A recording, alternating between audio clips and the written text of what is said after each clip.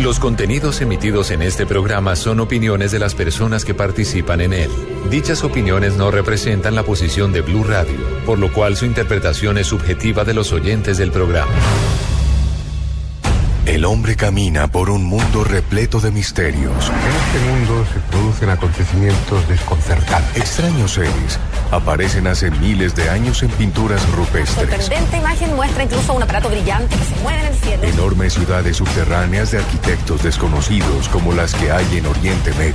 Ya en tierra le ordenaron que nunca dijera nada sobre lo que había visto. Un sinfín de pruebas que hacen que nuestra vida se convierta en un viaje hacia lo desconocido. Fantasmagórica de un espíritu mirando su propio cadáver. Blue Radio abre un espacio para la investigación de fenómenos sobrenaturales. Uno de los astronautas se acercó al cráter y dijo, ya están ahí. Para que repasemos los hechos más insólitos de la historia, para que nos adentremos en las nuevas fronteras de la ciencia. Formado por un equipo de periodistas que les llevará hasta lo inexplicable. Luna Blue, periodismo de misterio en la radio colombiana. Luna Blue, por Blue Radio, la nueva alternativa.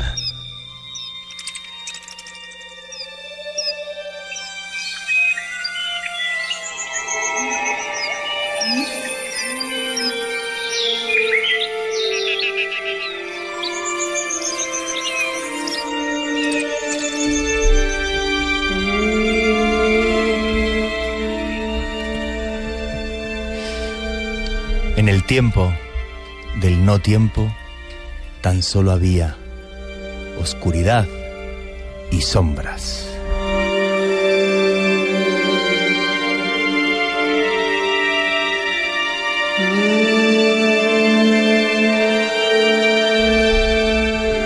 Pero en aquella época, Bagüé, la madre de todo, comenzó a pensar en un fabuloso universo y se dio cuenta que no podía construirlo ella sola, y por eso imaginó unos dioses que le ayudarían: Bachué, Cuzá, Chipchachum, Bochica y Nemcatacoa. Todos ellos se reunieron en torno a un tambor y comenzaron a cantar, y golpeando el tambor crearon el espacio y el tiempo.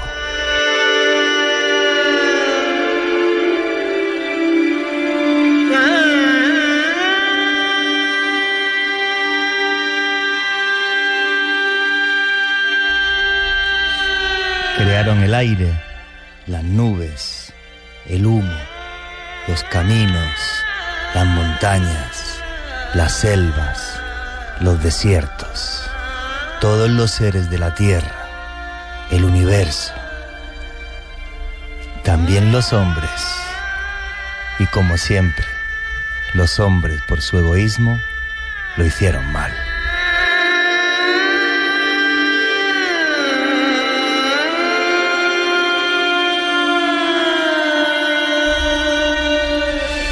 Por ello, los dioses se enfadaron y mandaron un diluvio que inundó toda la tierra. Pero cuando todo estaba perdido, el dios Bochica llegó hasta acá, hasta nuestra tierra, y con su báculo creó el arco iris y derribó montañas para que los hombres pudieran vivir en paz.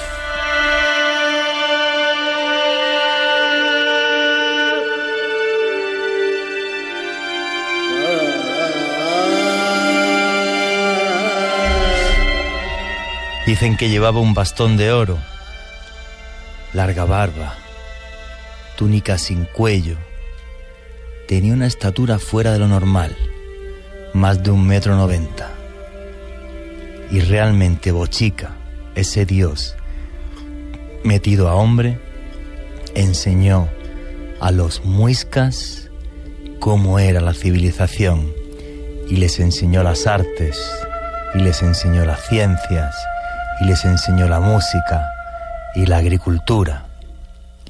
Y esa fue la semilla de todo el comienzo. ¿Por qué les hablo hoy de esto?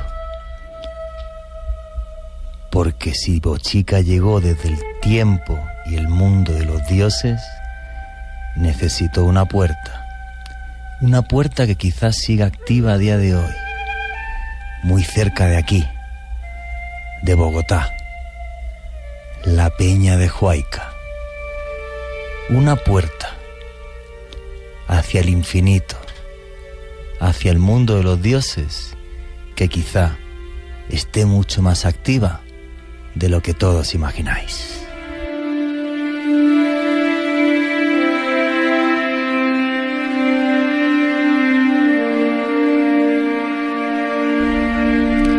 Buenas noches, lunáticos. Se acaba de abrir la puerta del misterio. Mi nombre es Juan Jesús Vallejo. Y abrimos desde este instante la puerta del misterio a Bogotá, Barranquilla, Cali, Neiva, Bucaramanga, Boyacá, Villavicencio, Medellín, Cartagena, el eje cafetero. Hoy, en un programa dedicado íntegramente a nuestro país, a Colombia. Os invito a todos a que nos digáis de dónde nos estáis escuchando en las redes sociales, en numeral Luna Blue y en @Luna Blue Radio. El mundo de los dioses. Unos dioses que fueron total y absolutamente reales y que convivieron con los hombres y que crearon la civilización aquí en Colombia. Unos dioses que están mucho más vivos de lo que podéis imaginaros. Joana Arena, buenas noches, ¿cómo estás? Buenas noches, Juan Jesús. Hoy muy feliz con este tema tan maravilloso. Además que es una historia llena de misterio, llena de leyenda.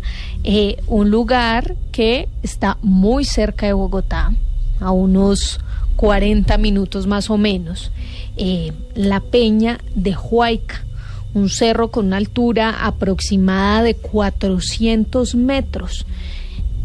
En esa altura se esconden muchísimos mitos, muchísimos misterios, sobre todo.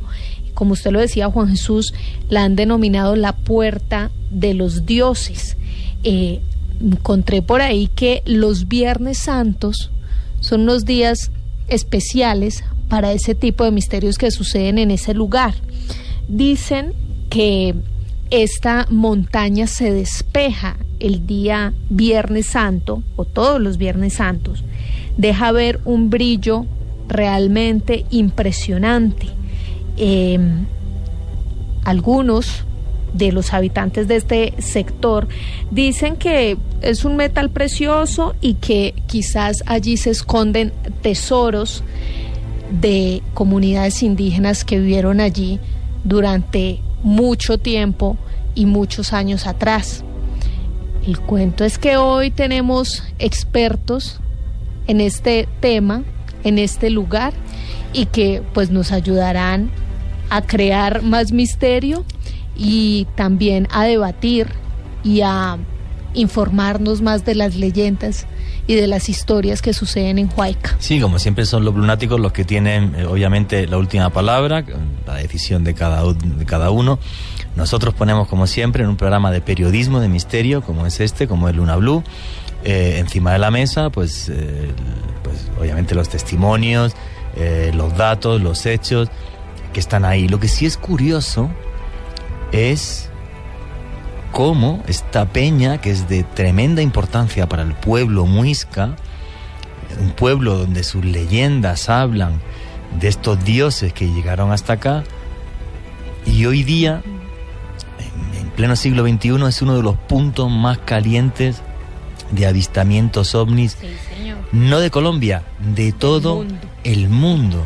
Entonces, claro, yo esta tarde cuando me estaba documentando sobre el tema, fíjate lo que dicen las crónicas del siglo XVI, literal, sobre el dios Bochica. Llegó por el oriente, sin que sepamos cómo. Traía una barba larga y cabellera atada atrás, con una cinta, y una túnica sin cuello. Se apareció una tarde al ocultarse el sol en lo alto de un arco iris. Convocó a los hombres y les ofreció remedio para sus males. Un dios que viene montado en un arco iris, que tiene un báculo de oro, que derriba montañas. Pues es los dioses civilizadores que aparecen en absolutamente, yo creo que casi en todas las culturas de la antigüedad. Puertas a otra dimensión, sí. Puertas de los dioses, pues se habla de las pirámides de Egipto que reflejan el cinturón de Orión, se habla de la ciudad de Tikal en Guatemala que refleja, por ejemplo, las Pléyades, pero no tenemos que ir ni a Guatemala ni a Egipto para buscar puertas a ese mundo de dioses. Yo creo que hay, por ejemplo, muchísimos más avistamientos ovnis en la Peña de Juaica, tanto, por ejemplo, como los dos ejemplos que he puesto, que es Tikal o que son las pirámides de Giza en Egipto. Entonces, pues todo un misterio que está servido. Sí, Juan Jesús, y es que mire, la leyenda cuenta que los indígenas muiscas vivieron en Tabio hace más de 400 años, pero que desde esa época ya surgían luces extrañas en la peña. Los indígenas las llamaban ranchitos encendidos o caballitos danzantes. Hace 400 años ya hay crónicas de ovnis. Sí, señor. ¿Puedes repetir caballitos danzantes o ranchitos encendidos? ¿Y por qué los llamaban así? Porque ellos creían que los dioses iban y venían en arcos de luz. Mire la coincidencia con lo que usted acaba de decir. Pero buenísimo. Sí, señor. O sea, me parece buenísimo. Iban y venían dejando enseñanzas. Es que nada es de ahora. Todo tiene un tiempo, todo tiene un pasado. O sea, los fenómenos se llevan repitiendo ahí en la Peña de Juaica, pues no sé cuántos siglos. Pero son fenómenos que desde mi punto de vista todavía no podemos entender. Y eso es lo fascinante del tema. Por cierto, todos los lunáticos, por favor, en el Twitter, en @LunaBluRadio, nos podéis preguntar de todo lo que queráis. En mi Twitter personal, @JuanGVallejo, he puesto una representación del dios Bochica, de cómo se le presentó a los antiguos muiscas. Repito, @LunaBluRadio, @JuanGVallejo. Y quién mejor para hablarnos de ovnis y de dioses que se manifiestan hoy día, quién mejor que William Chávez. Don William Chávez, buenas noches, ¿cómo está usted? Buenas noches a todos los lunáticos, buenas noches Juan Jesús, a Joana, bueno, sí, para compartir. William Chávez, que es ingeniero, William Chávez, que es el mejor ufólogo que hay en este país, William Chávez, al que le regaño todos los días que viene, porque si le insisto en que escriba un libro con los archivos que tiene de este país. Pero escribí el libro Juaica, la puerta de los dioses. Lo tienes escrito y además con la cantidad de casos que tienes en Colombia, repito y reitero, lo que tienes en tus archivos es parte de la historia de este país. La ufología es parte de la historia de Colombia. William, ¿usted cuántos años lleva visitando Juaica? Bueno, primero que todo, toda mi vida he investigado el tema OVNI. Eso vivido por allá en los años 80, por allá en el 78 estaba yo en el colegio. Relacionado pues más que todo pues con avistamientos que yo tuve en Bogotá, y entre ellos estados oníricos, donde me indicaban una peña. Yo no sabía nada hasta que un día tuve la oportunidad de ir al cerro de Majuil, que queda en Cota, y esa noche, estando en el cerro de Majuil, muy niño, estaba como en segundo bachillerato, me fui con un amigo y nos fuimos allá, hicimos un campamento en Majuil. Y esa noche, con ese frío que hace en ese lugar, logramos divisar más o menos a unos 5 kilómetros al occidente, que había una montaña, y no sé, la montaña se iluminaba, y yo decía, ay, hombre, esa montaña me llama mucho la atención. Y dije, yo tengo que ir allá. Y evidentemente, en la adolescencia, me fui con una novia que tuve yo en esa época, una niña, una muchacha, nos fuimos para la Peña de Juaica. Y ese día me acuerdo mucho que yo me puse a hablarle a ella de extraterrestres, y ese día vimos luces en esa peña, y dije, Dios mío, ¿qué sucede aquí? Le hice la pregunta a una señora que ya murió, que qué pasaba con esa peña, y ella me decía que ahí habían tesoros escondidos, enterrados, huacas, todo eso, que aparecían los paticos dorados. Y dije, voy a investigar el tema. Entonces, desde el año 77, 78, me empezó a impactar la Peña de Juaica. de lo cual llevo una investigación desde esa fecha a hoy, 2016, en donde voy con la segunda edición del libro Juaica, la puerta de los dioses. La puerta de los dioses, esto fue con un programa que se hizo en el año 1992, junto a un gran periodista muy reconocido en Colombia, llamado Roberto Tovar Gaitán, quien hizo unos programas llamados Colombia Oculta, y después hizo uno llamado Historias Secretas, después hizo un programa llamado La Puerta de los Dioses. Esto sugirió porque nosotros le colocamos Puerta de los Dioses a la Peña de Juaica. Y de ahí lo que acaba de decir Joana, en los registros de la Peña de Juaica, el ranchitos ardientes y toda esta cuestión, se le colocó el Valle de las Lucecitas Danzantes a la Peña de Juaica. El Valle de las Lucecitas Danzantes. Pero mira que llevando tantos años en la investigación de la Peña de Juaica, vengo a comprender hasta este 2016, ya que me trasladé a una población muy cercana a la Peña, que es Río Frío. Imagínate que vengo y me traslado y vivo tenemos una casa campestre ahí, y en la casa campestre que yo he hecho talleres, y por supuesto saludes a todo el grupo Contacto OVNI. Y ahora nos comentas además cuándo son tus conferencias y nos dejas el teléfono. Que estuvieron conmigo en la salida el Viernes Santo, que vivimos ovnis, que lo vamos a hablar ahora más tarde, el Viernes Santo, como lo dijo Joana Bochica. Imagínate que frente a la casa hay un colegio que se llama Diego Mena, y yo había escrito en el libro, la primera edición, Juaica, la puerta de los dioses, que Diego Mena fue el primer español que dio asentamiento al pueblo Teif, que era Tabio. Ajá. Entonces le llamaban como el boquerón de la labranza, es decir, que se semejaba a un cuenco. ¿Por qué un cuenco? Porque es que lo que era el cerro de Majuil, la Peña de Juaica y el cerro de la Balvanera, que queda en Chía, al hacer un trabajo combinado en armonía, música, tonos y sonidos, en la mitad de las tres montañas se genera una energía musical. Esa energía musical por vibración. Una vibración es. Sí, yo lo llamo así para que lo entienda, porque la gente dice, ¿eso qué es? Ahora vamos a hablar de las puertas, pero ahora le voy a explicar qué vamos a hablar. No te preocupes, perfecto. Y entonces ese sonido musical o esa vibración es un cuenco. Entonces por eso es que los españoles, cuando llegaron con los caballos alados, se hicieron en la iglesia de Santa Bárbara en el año 1630, 1640. ¿Puedes repetir el nombre de los tres cerros? ¿Sería la Peña de Juaica? Peña de Juaica. ¿Sí? Está ubicada a 26 kilómetros al noroccidente de la ciudad de Bogotá, ¿sí? Altura 3.100 metros sobre el nivel del mar, 400 metros desde el lugar de Tabio. Y está el cerro de Majuy, que está en Cota. Uh-huh. Se queda aproximadamente a 5 kilómetros hacia el oriente de la Peña. Sí. ¿Sí? Y existe el cerro La Balvanera, que es una iglesia que queda en Chía, está más o menos a 5 kilómetros también. Entonces la coordenada entre lo que es el cerro La Balvanera, el cerro de Majuil y la Peña de Juaica hay 15 kilómetros, ¿sí? Y en el centro del triángulo es donde se produce el contacto en el cerro, en la Peña de Juaica. No es en Juaica, no es en la Peña, no hay que subir a la Peña. No hay que ir a crear terrorismo. O sea, la puerta a los dioses para los muiscas estaría entre los cerros de Majuy, Balvanera y Juaica. Oye, una pregunta, William, antes de que sigas avanzando. Cuando fuiste allí en los años 77, 78, ¿tú tuviste sueños con Juaica? Sí. O sea, ¿no habías leído nada de la Peña? No. A veces, mira, lo que pasa es que yo estas cuestiones, por ser ufólogo o investigador de tema OVNI, no me gusta hablar de los contactos en tercera fase. La gente va a decir contactado, no sé qué, el ego, no me gusta hablar de los contactos en tercera fase. Pero yo más hablo de las investigaciones que he realizado, que dentro de mis investigaciones he tenido experiencias en la tercera fase y en la cuarta fase, que ya se han dado de acuerdo a las investigaciones. Los lunáticos, tú tranquilo, que no se asustan.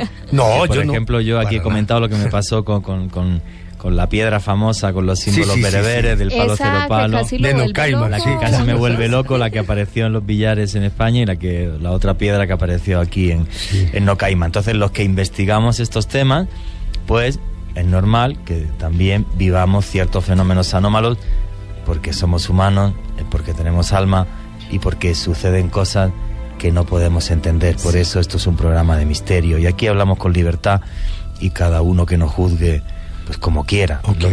Lo que hacemos aquí es cualquier cosa menos mentir. Eso es lo único prohibido. El único prohibido en este programa. Y mire que la historia de William es muy importante y además son casi 30 años No que más. lleva visitando solamente este lugar. Es el número 1 de Solo la ufología visitando la en este peña. país, lo digo siempre que está aquí. Tengo que ir contigo a la Peña de Juaica, por cierto, Ay, eso que lo Juanque, sepas, pero es que Juanque. siempre pasa Él algo, siempre se compromete. o llueve, Sí, no sé qué, claro. pasa algo. No, pero tú tranquilo que esta sí que voy, porque Pero necesito a coger lo mi que cámara y iba hacer William, fotos. a lo Sí. que iba William era que usted lleva más de 30 años visitando esta peña y pues francamente es el experto en Colombia para hablar de mano derecha sobre Sí. todo lo que sucede allí. Quería explicar lo del tema de la vibración que estaba diciendo Ok. William Chávez para que todos los lunáticos lo entiendan. Vamos a ver. Vemos el mundo como si fuera plano. Vemos el universo como si fuera plano. Y no lo es. Me explico. Vivimos en 3 dimensiones, con una cuarta que es el tiempo. Hace ya muchas décadas que la física nos habló, y la física teórica, de una cosa que se llama la teoría de las cuerdas y de las supercuerdas. Que esto es muy sencillo de entender, ¿vale? Nosotros vivimos en una vibración, que es la luz, que es una onda electromagnética, pero puede haber, a la vez que estamos en esta realidad, otras realidades en otras vibraciones. Por eso, cuando se creó esta teoría, se habló de cuerdas para que la gente pudiera entenderlo. Sean como las cuerdas de una guitarra. Todos estamos en la misma guitarra, que es el universo. Cada una de las cuerdas vibra, pero no se tocan. O pueden tocarse y crearse puertas, como sería Juaica. Entonces, por eso, cuando uno va, por ejemplo, a la gran pirámide de Giza, una de las cosas que se hace allí, en la cámara del faraón, la supuesta cámara del faraón, porque jamás se encontró faraón alguno, que es la de la cámara superior, que está hecha de granito rosa, cuando uno vibra cualquier cosa, como es por ejemplo una pequeña campana o un cuenco tibetano, o simplemente con la voz, os aseguro que el sonido es tremendamente espectacular. Entonces, ¿podrían las vibraciones abrir puertas a otros mundos? A otros mundos no lo sé, a otras dimensiones casi con toda seguridad. Y eso es lo que estamos poniendo aquí. Lo explico así para que los lunáticos puedan entender absolutamente todos los datos que damos en el programa. Ok, yo traía el día de hoy, ya que tenemos también invitados, tenemos al doctor Javier Parejo y también tenemos a otros invitados que los vamos a llamar más adelante. Traje los muñecos quitapena que también lo utilizaban los muiscas. Uy, William, eso tenemos que hacer una foto ahora, ponerlo en @LunaBluRadio. Mira, precisamente que estábamos hablando ahorita de si nos hace muñecos quitapena, ¿me puedes explicar qué es eso? Son muñecos de Guatemala, pero resulta ser que me encontré que también en Juaica los venden, no como artesanías. Yo me puse a averiguar bien y yo tengo toda una colección de muñecos quitapenas que lo hacen con la Peña de Juaica. Voy a explicar muy bien eso. Sí, ¿nos lo puedes contar, por favor? Pero ahora más adelante. Más adelante. Y van a tomarle fotografía a los muñequitos, les voy a regalar uno a cada uno. Y para todos los lunáticos, William, muchas gracias. para todos los lunáticos, las personas que van a asistir a las conferencias el día jueves, que voy a estar con Javier Parejo, el día jueves voy a obsequiar el libro Juaica, la puerta de los dioses, segunda edición en DVD. O sea, todos los videos de Juaica, investigaciones que he realizado desde los años 70 a la fecha, personas que se inscriban, o sea, que me llamen mañana a mi celular, se inscriban y asistan el día jueves, cancelando la entrada de la conferencia en la calle 45, número 1341, vuelvo y repito, calle 45, número 1341, primer piso, el día jueves a las 6:30 de la tarde. El aporte son 20,000 pesos. Allí yo obsequio el libro Juaica, la puerta de los dioses, a los que van a ir, que me están oyendo, lunáticos, y que me den un santiamén que lo va a decir al final o en el transcurso del programa. ¿Listo? Eso. ¿Qué vamos a también a mostrar hoy? Vamos a hablar sobre los contactos en tercera fase, vamos a hablar sobre la galería intraterrena Houdo. Traje un sonido sobre el sonido de Houdo. Uy, eso nadie es lo ha grabado. Eso gracias a Dios, ninguna en la Peña de Juaica. Ni siquiera ningún medio de comunicación ha tenido ese sonido. Yo sí lo tengo porque gracias, tuvimos la oportunidad de desarrollar ese sonido con un grupo que estuvo en enero conmigo en la Peña de Juaica. Me pareció el sonido del mundo Houdo, o sea, mundo intraterreno que hay en la Peña de Juaica, 500 metros debajo de la peña. ¿Lo podemos escuchar, Ricardo Acevedo, ese sonido, por favor? Sí. Vamos a... Claro que es que ese audio es 1.20, van a oír conversaciones de la gente, y oigamos todo el videito, son 1.20. Ajá, espera un segundo que lo están buscando, espera un segundito. Que estamos hablando de él y nos hemos presentado. Doctor Javier Parejo, Javier. Buenas noches, ¿cómo está? Buenas noches, un saludo para todos los lunáticos y amigos. Lunáticos. Un saludo muy especial para Ros Galindo, para la familia Parejo y la familia Montero en Bogotá. Quería decir algo muy importante de esas palabras que tú hablabas, de esos indígenas grandes que venían a representar los dioses en la tierra a través de nuestros indígenas. Casi todas esas personas, por historia, eran personas enviadas desde la constelación del Orión. Ajá.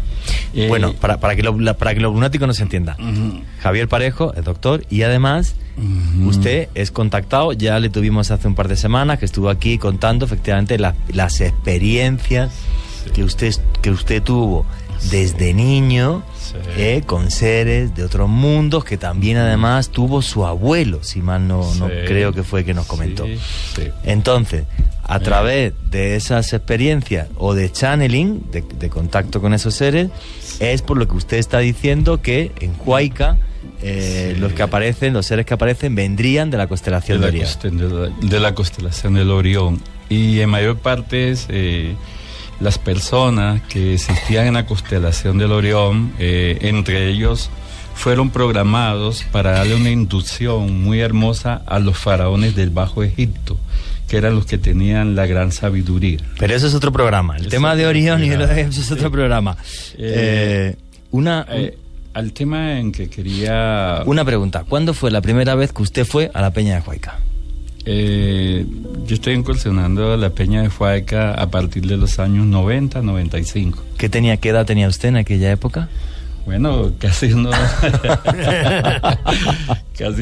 24, 25 años. ¿Y cómo fue la primera vez o por qué fue usted a la Peña de Juaica?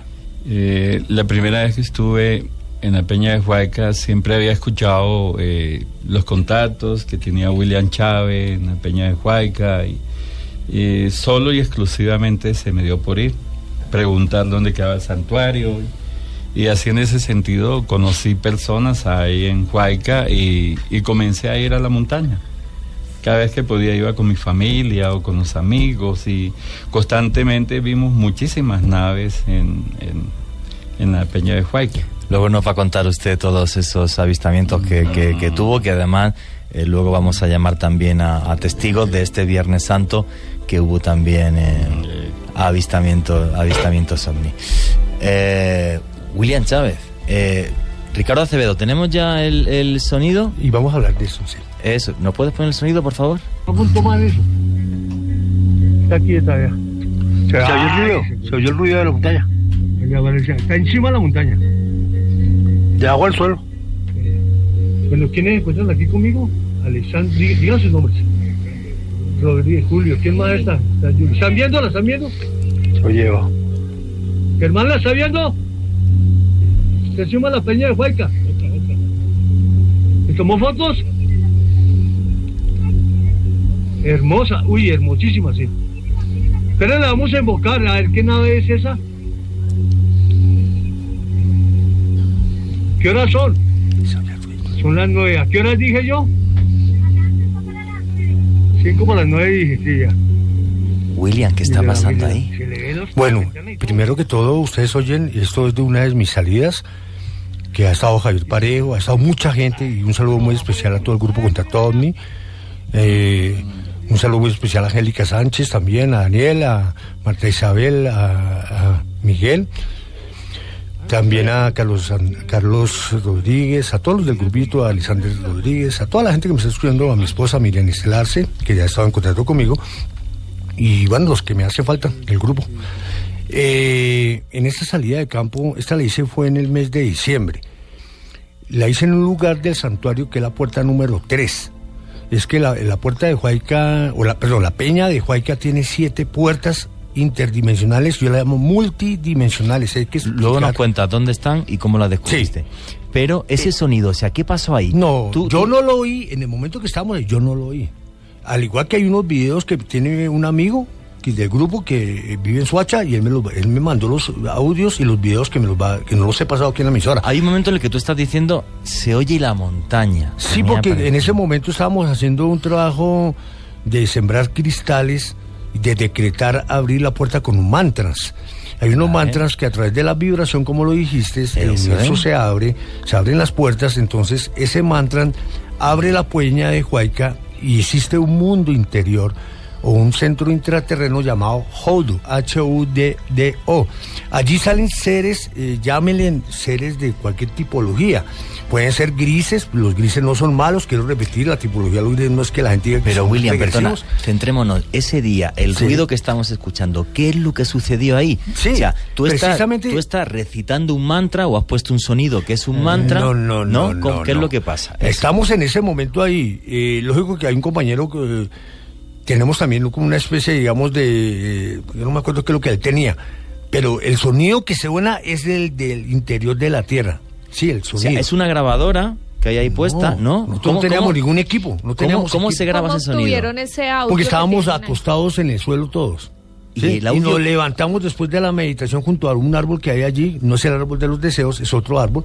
Estábamos todos cuando de pronto al grabar el video, el audio llega, me dice un compañero, si oyeron el sonido, quedémonos todos callados. Lo que pasa es que el audio del video se demora casi una hora, solo tomamos 1 minuto 20. Y en ese momento tratamos el audio y el audio aparece un sonido como el sonido un. Sí, el sonido hum o el sonido tao, que es el sonido. Sí. ¿Se oye el ruido? ¿Se oye el ruido de la montaña? Está encima de la montaña. Ese sonido del otro lado sí es un sonido de una música que sí colocaron. Es claro. como ese mantra. Como sí, con ese mantra. Digamos, para que los blunáticos entiendan, está la voz de William junto a sus compañeros. Okay. Luego tenemos un sonido que es como la música o el mantra. Y de fondo, si ustedes prestan bien atención, pues pueden escuchar el que es el hum o sonido de caos. El sonido, exacto. ¿Qué horas son? Son las 9. ¿A qué horas dije yo? 5 para las 9 dije, sí, ya. Mírela.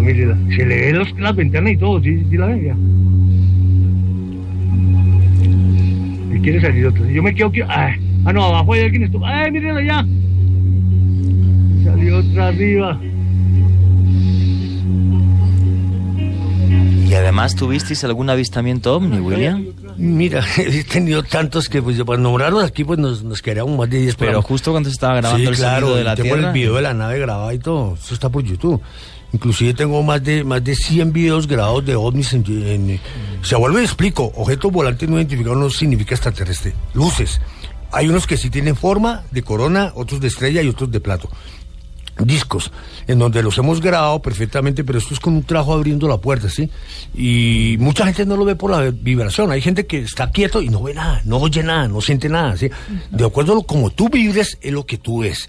Si tú vibras en amor, en conciencia, pues vas a ver algo maravilloso. Si tú vibras en inconsciencia, pues vas a ver cosas tenebrosas ahí en ese lugar. Se abre una puerta, pero la llave que eres tú con tu vibración y con tu energía, en función de eso, sí, señor, aparecerán unas cosas otras. Oye, William, una cosa.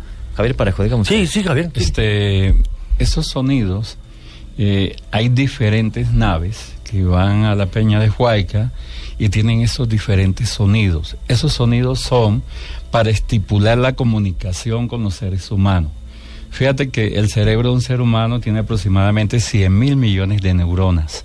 Y para que nos podamos conectar con una nave, nuestro cerebro debe estar a la misma vibración científica con la nave. Por eso estos sonidos que William tiene grabado allí son sonidos interdimensionales. Sí, por el cual los usan las naves para luego entrar a un nuevo campo dimensional en la Peña de Juaica. ¿Sí? Ellos pueden estar, digamos, 10 minutos, 5 minutos y de pronto se desapareció la nave y es porque entró en un sonido interdimensional dentro de la Peña de Juaica, que es un portal para ir a otros mundos. Ajá. William, qué bueno lo que ha dicho Javier Parejo, un portal para ir a otro mundo, porque realmente para los antiguos muiscas, entre los cerros de Majuy, Valvanera y Juaica, se abría un portal a los dioses, a otro mundo. Eso es desde el punto de vista antropológico. Van pasando los siglos ¿Y en qué momento la Peña de Juaica suena a ovnis? ¿Fue en los 40, en los 50? ¿Cuándo comienzan los avistamientos ahí? Bueno, en el año 1986, Rafael Enríquez, él es un escritor, tiene un amigo de la aeronáutica civil que vivía en Tabio. Él vivía por el Hato. Precisamente ahora vamos a tener conversación con una persona que vive ahí en el Hato. Y en ese lugar él tiene una finca, y él una noche yendo en su carro logra observar, dice él, que vio como una especie de banano volador. Él no dice que era ningún ovni porque no creía en ovnis. Él vio un banano volador siguiendo el carro, tipo 7 de la noche, años 80. ¿Sí? Cuando él sale, él habló de eso, entonces él inmediatamente se comunicó con una emisora de radio de Bogotá y dijo que estaban apareciendo luces extrañas en Tabio. Creo que entonces en esa época hicieron un programa en una emisora de Bogotá. Creo que era Todelar, algo así, no me acuerdo bien, la emisora.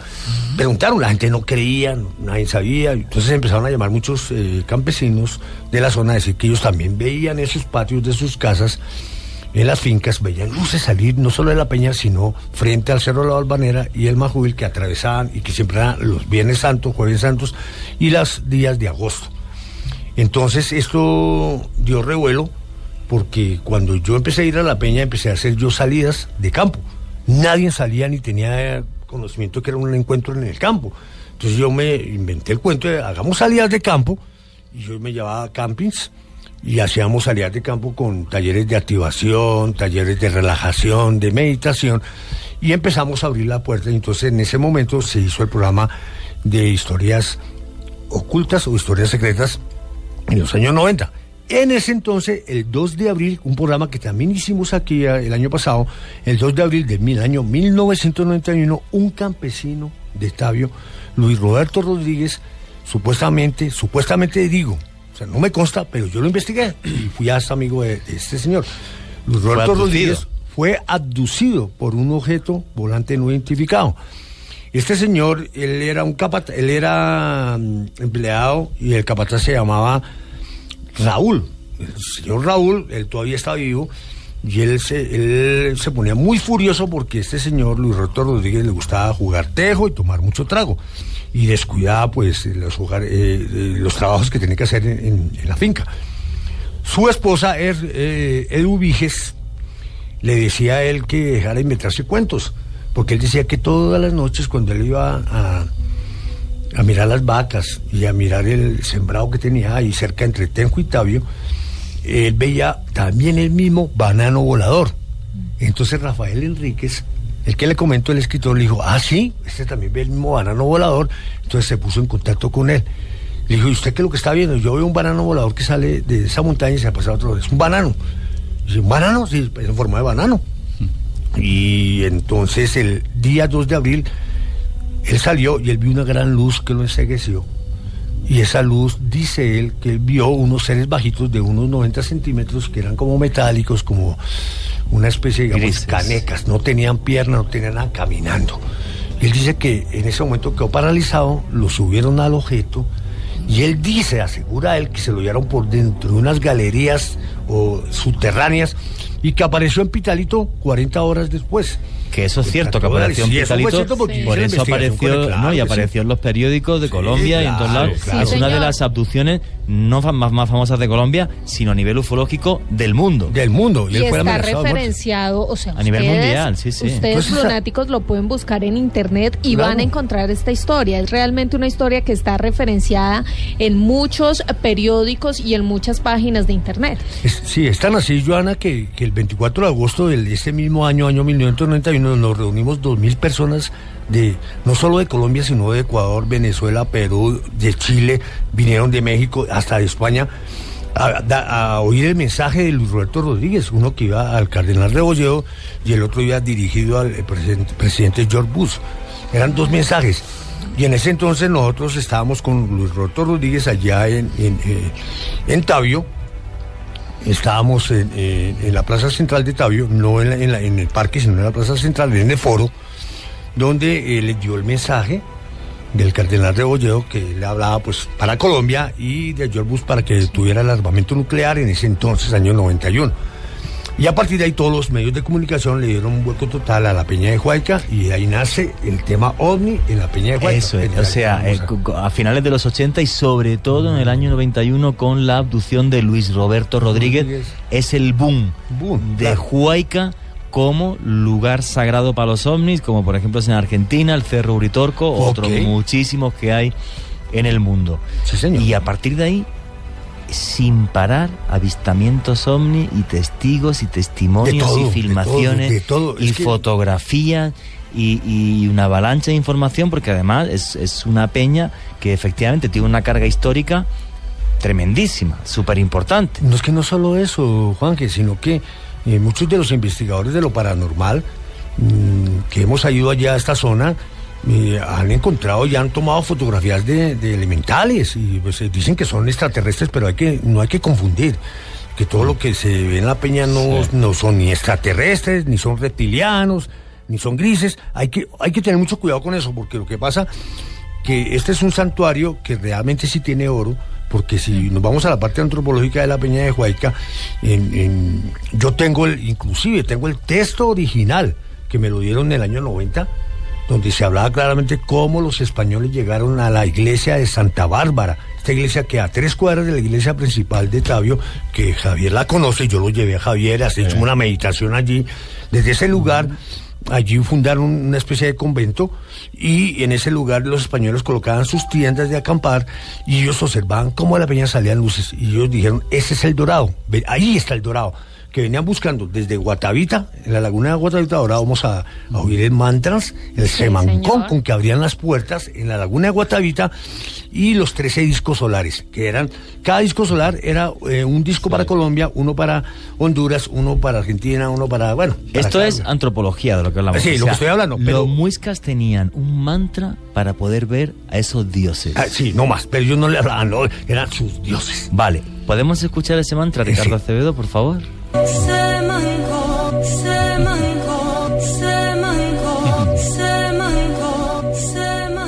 Okay. Ese es uno. Lo que los muiscas le cantaban a los dioses para que se abriesen las puertas y pudieran verlos. Ok.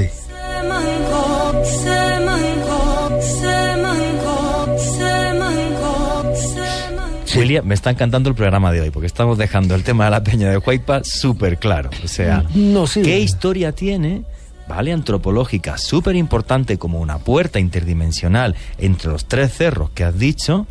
Vale, ¿cómo llega luego el boom ovni, finales de los 80, primeros de los 90, con Luis Roberto Rodríguez?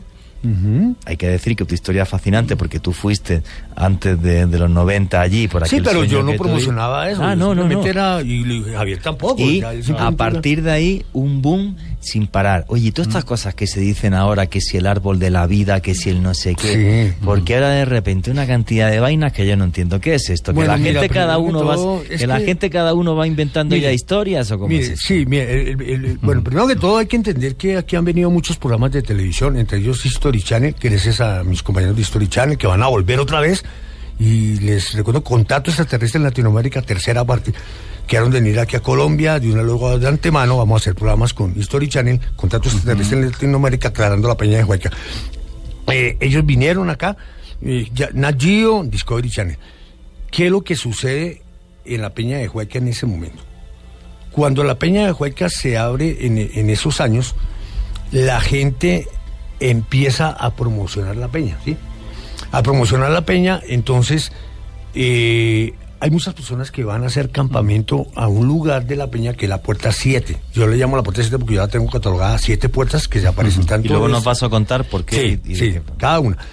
En la puerta 7, allí tuvimos una experiencia el 22 de septiembre del año 1990 y en 1994. Esa experiencia fue física. Fue un encuentro de 3ª fase y 4ª fase. Yo me encontraba con 15 personas, de las cuales 5 de ellas, hay 2 muchachos, una muchacha llamada Marta. El 22 de septiembre del 90. Del 90 y 94, creo que fue en agosto. Sí. Vimos claramente cómo de la Peña de Juaica salió un disco. ¿De dentro de la peña? Sí, salió de la Peña de Juaica, un disco de la mitad de la peña. Yo pensé que era una naranja. Así lo bauticé, eso es una naranja, porque era un color de una naranja y detrás ya venía otra. O sea, 2 luces. 2 luces. No vi discos, sino 2. Y se acercaron hasta tal punto que se volvieron no naranjas, sino como una especie de corona. Tenía luces alrededor, entonces yo a veces le bauticé el ovni corona. Ese ovni corona se posó encima de un árbol, que lo conoce todo el mundo, muchas emisoras lo han pasado.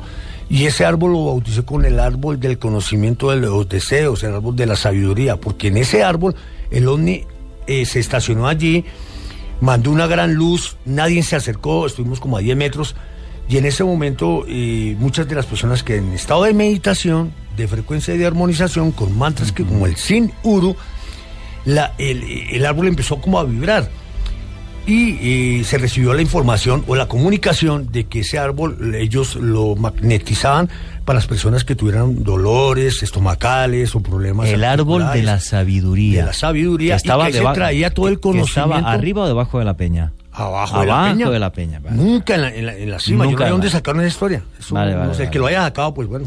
Vale, año 90, avistamiento 22 de septiembre, sí. Y entre 25 o 30 personas aparecen esos discos que salen de dentro de la peña, y uno de esos discos marca con una luz muy clara y muy fuerte un árbol que incluso llega a vibrar, sí. Que es lo que los que estáis allí bautizáis como no el árbol de la sabiduría. Y no es mentiras, porque inclusive la Secretaría de Turismo de Tenjo y de Tabio hicieron varias caminatas ecológicas desde el año 2011 a la fecha, llevando más de 3.000 turistas, no solo de Colombia, sino de Argentina, de otros países, al árbol de la sabiduría. Y aquí le consta a Javier Parejo, sí. Que Javier estuvo también ahí. ¿Qué tipo de árbol era? ¿Era un fresno?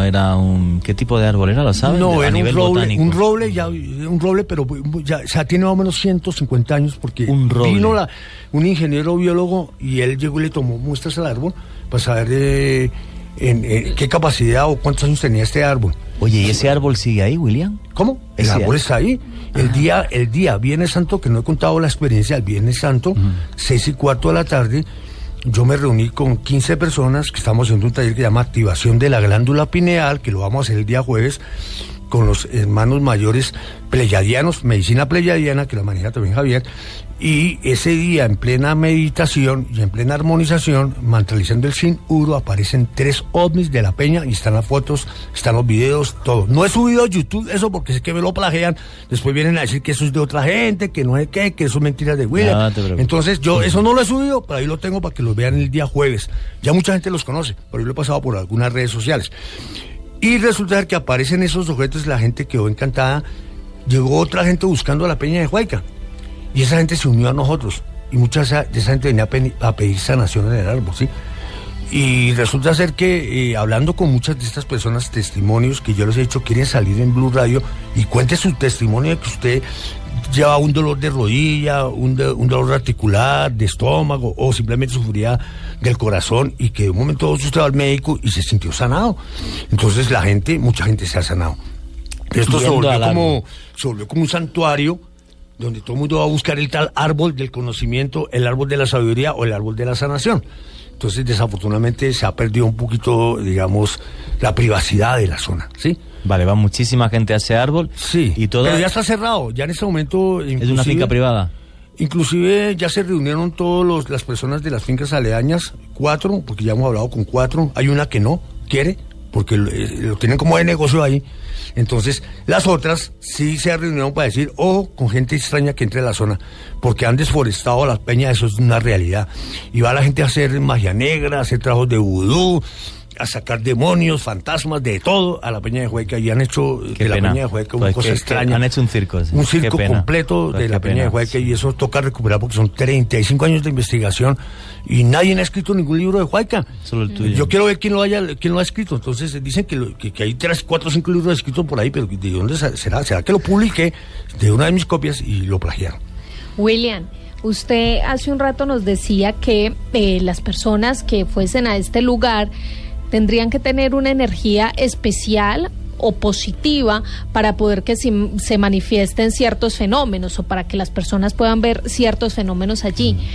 Pero yo consideraría que también ese lugar específicamente debe tener una energía bastante fuerte, una energía muy especial para poder que se vean diferentes fenómenos, porque no es solo el tema de los avistamientos, es el tema de las luces, el tema de que existe un árbol donde la gente va y supuestamente se sana, donde hay testimonios de esto. Entonces, yo considero que es un territorio de energía especial. Totalmente. Usted, William, que ha ido allá, que ha investigado, que ha estado tanto tiempo allí, ¿qué considera? Bueno, primero que todo, esto no es exclusividad de nadie, ni siquiera mío. Nadie tiene la exclusividad de la Peña de Juaica. Es tan así, esto es tan antiguo que la historia narra el año 1603. Y 1603 fue fundado por Diego Mena, que le digo que fundó... Bueno, y los caballitos danzantes y los ranchitos esto no es de hoy, ni de ayer, ni de la época de los 70. Pertenece a Colombia y a los colombianos, correcto. Sí, ahora, ¿qué es lo que sucede? Lo que pasa es que Juaica reúne unas condiciones, porque nosotros estuvimos hablando con unos japoneses en el año 2007, llegaron unos vehículos de color negro, sin placas, se subieron cerca del árbol, se bajaron, tomaron muestras, todo esto, y se acercaron y nos dijeron que nosotros qué hacíamos ahí. Y yo le pregunté más bien, ¿ustedes qué hacen acá? Y me dicen, ¿cómo así que qué hacemos acá? Y resulta ser que sí vimos helicópteros negros también en la Peña de Juaica. También. Entonces, venían investigando, después pude hablar con una persona de la Universidad Nacional y me contó que han venido del Japón a investigar la Peña de Juaica porque tenía muy posiblemente un yacimiento de minerales y cristales. Están por debajo, 500 metros debajo de la peña. No están ni siquiera a 10 ni 15 por debajo. Unos cristales que son los que activan esa peña y se activan con ciertas galerías subterráneas que van a otros lugares en Sudamérica. Y como esto parece como si hubiera un cuenco, como lo expliqué al principio. Sí, muchas leyendas deficientes de esas cuevas que habría debajo de la peña, de esa galería. Buscando el dorado. Es que los españoles venían buscando el dorado y como veían que ese cerro se prendía, pero ellos decían la Huaca, allá está el dorado. Entonces por eso se quedaron más de 10 años investigando la peña. Y cuando iban a sacar el supuesto dorado, no lo podían sacar porque se movía de lado a lado. Incluso nosotros hemos ido con equipos de investigación y se nos ha movido un lugar que empieza a sonar ahí, suena y con el equipo del detector de metales con un querrado, suena y nos lleva 100 metros abajo buscando y no hay nada. Y encontramos de pronto latas o bueno, cosas de metales en ese lugar. Y bueno, ¿qué sucede entonces? Lo que sucede es que cuando la gente se acuesta a dormir, muchos de los campesinos oyen que debajo de la peña suena. Como si alguien estuviera trabajando, como si hubiera un laboratorio por debajo de la peña. Y hemos tenido la oportunidad nosotros de hacer un trabajo con el Sin-Uru, con el IAO, con varios mantras, y con un trabajo de activación de la glándula pineal con el hemisferio derecho del cerebro, activando los nadis, o sea, los canales de retroalimentación con el árbol. ¿Qué sucede allí? Usted se acuesta haciendo un viaje astral, o sea, no es físico, es astral, y usted empieza a sentir y a oír que sí están trabajando debajo de la peña. Y usted pide confirmación y empiezan a aparecer las luces en la peña y discos, y empiezan a aparecer luces. Que solamente populares. los ven las personas que están en ese trance. Eso es, pero las personas que están en esa vibración o que están en ese trance. Eso no lo ve cualquiera. Entonces, sucede eso. Y este lugar me puse a investigar con otras personas que también van allí. Me vuelvo y le digo que no somos los únicos. Mucha gente que va buscando la meditación, la oración, la protección, los ángeles, todo esto.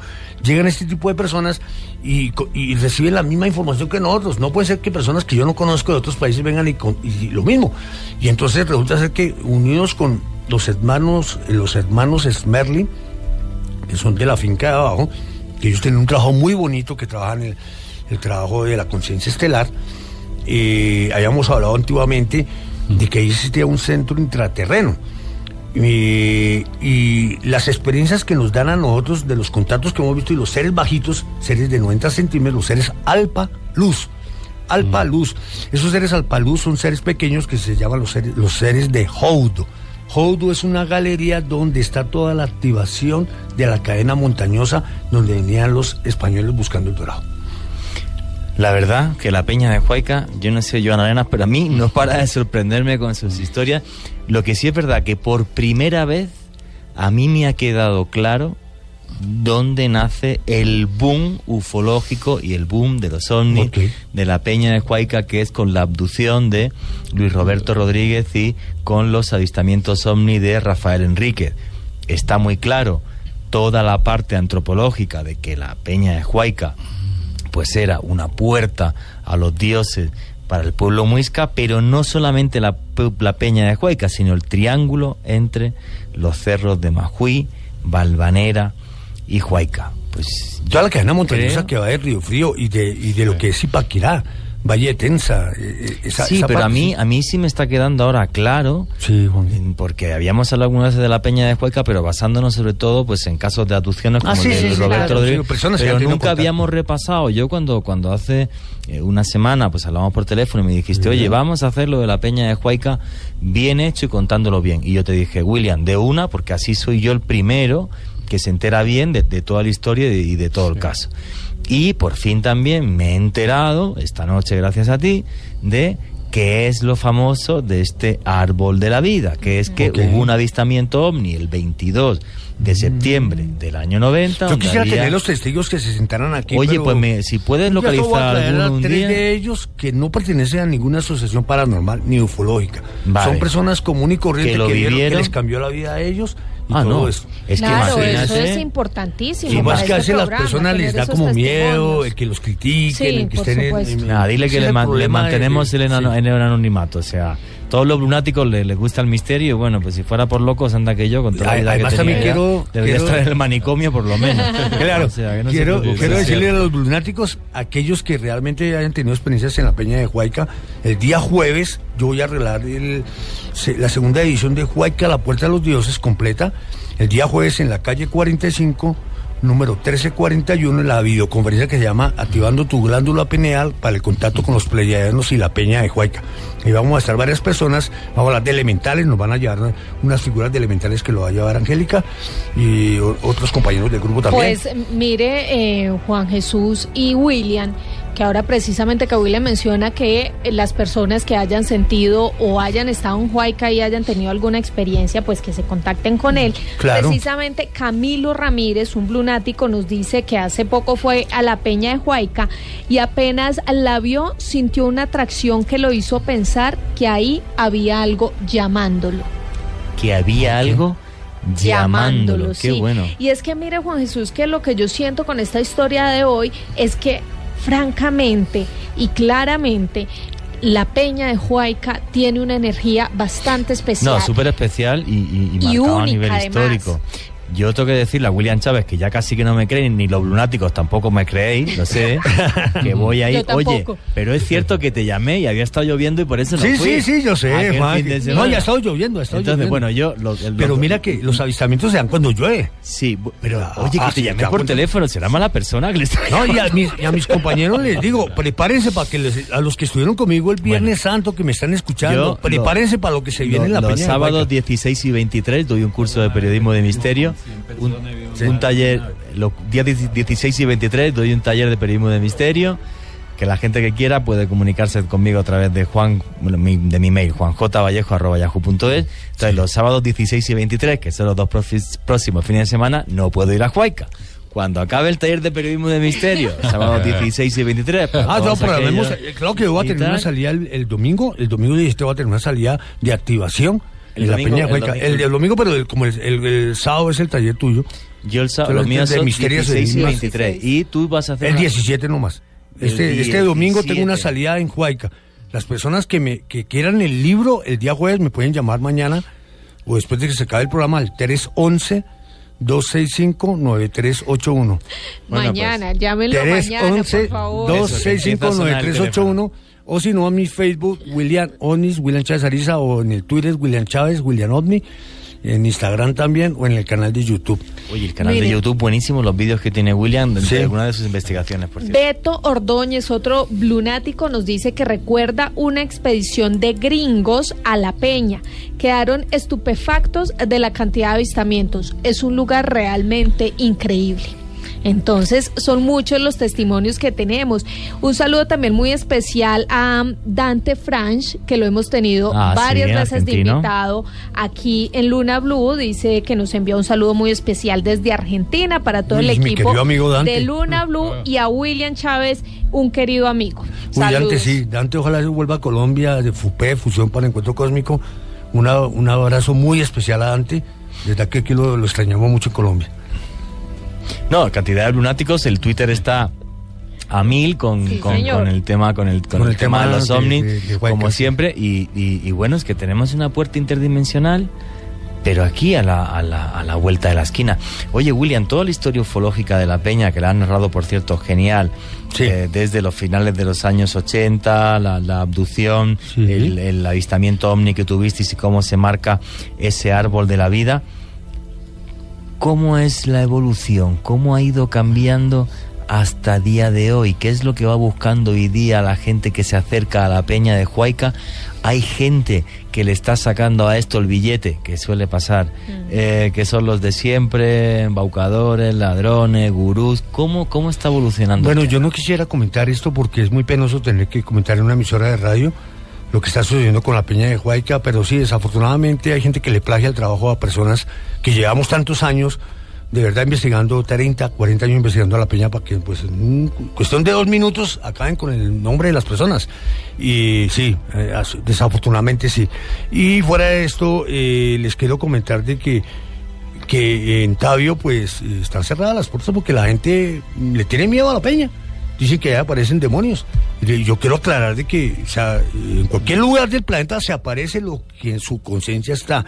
Si dentro de ti tu vibración es negativa, pues eso es lo que vas a ver en el lugar. Si tú invocas al demonio, pues vas a ver al demonio. Si tú invocas al arcángel Miguel, pues lo vas a ver. Mira, si William, tú invocas a un ser de luz, igual. Te lo voy a decir en castellano. Me parece tal huevada que alguien me diga que se aparece el demonio allí, me parece tal estupidez. Es que en cualquier lado se aparece el demonio. Se aparece el demonio en todos lados. Que no, hombre, yo he estado en más de 30 países. Y nunca apareció. Y nunca he visto al demonio y he estado hasta en templos satánicos. Venga, que no. Y he estado con el director del templo de Set Europa, el que la mano derecha de Michael Aquino, y no he visto al demonio. Sí. Venga, me da tanta lo que pasa, Juan Susi, es lo que hemos dicho muchas veces en este programa. Es que la gente tiende a satanizar, a criticar, a lo desconocido, ni siquiera es a satanizar, es que no, ¿sabes lo que pasa? Te lo voy a explicar, que yo llevo 20 años en esto. Llega alguien como William y, por ejemplo, 22 de septiembre del año 90. Un grupo de personas tiene un avistamiento ovni súper importante, que dan los testimonios, hasta se marca un lugar con tremenda importancia porque hay un rayo de luz que marca un árbol y toda esta historia.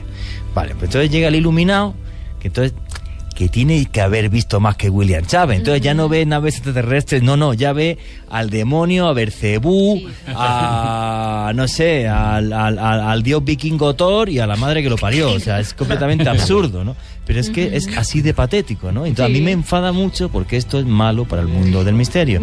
Y por eso lo digo. Bueno, pues amigos, vamos a dejarlo por aquí ahora. Vamos a dar paso al Voces y Sonidos y en un segundito continuamos con esto que es Luna Blue.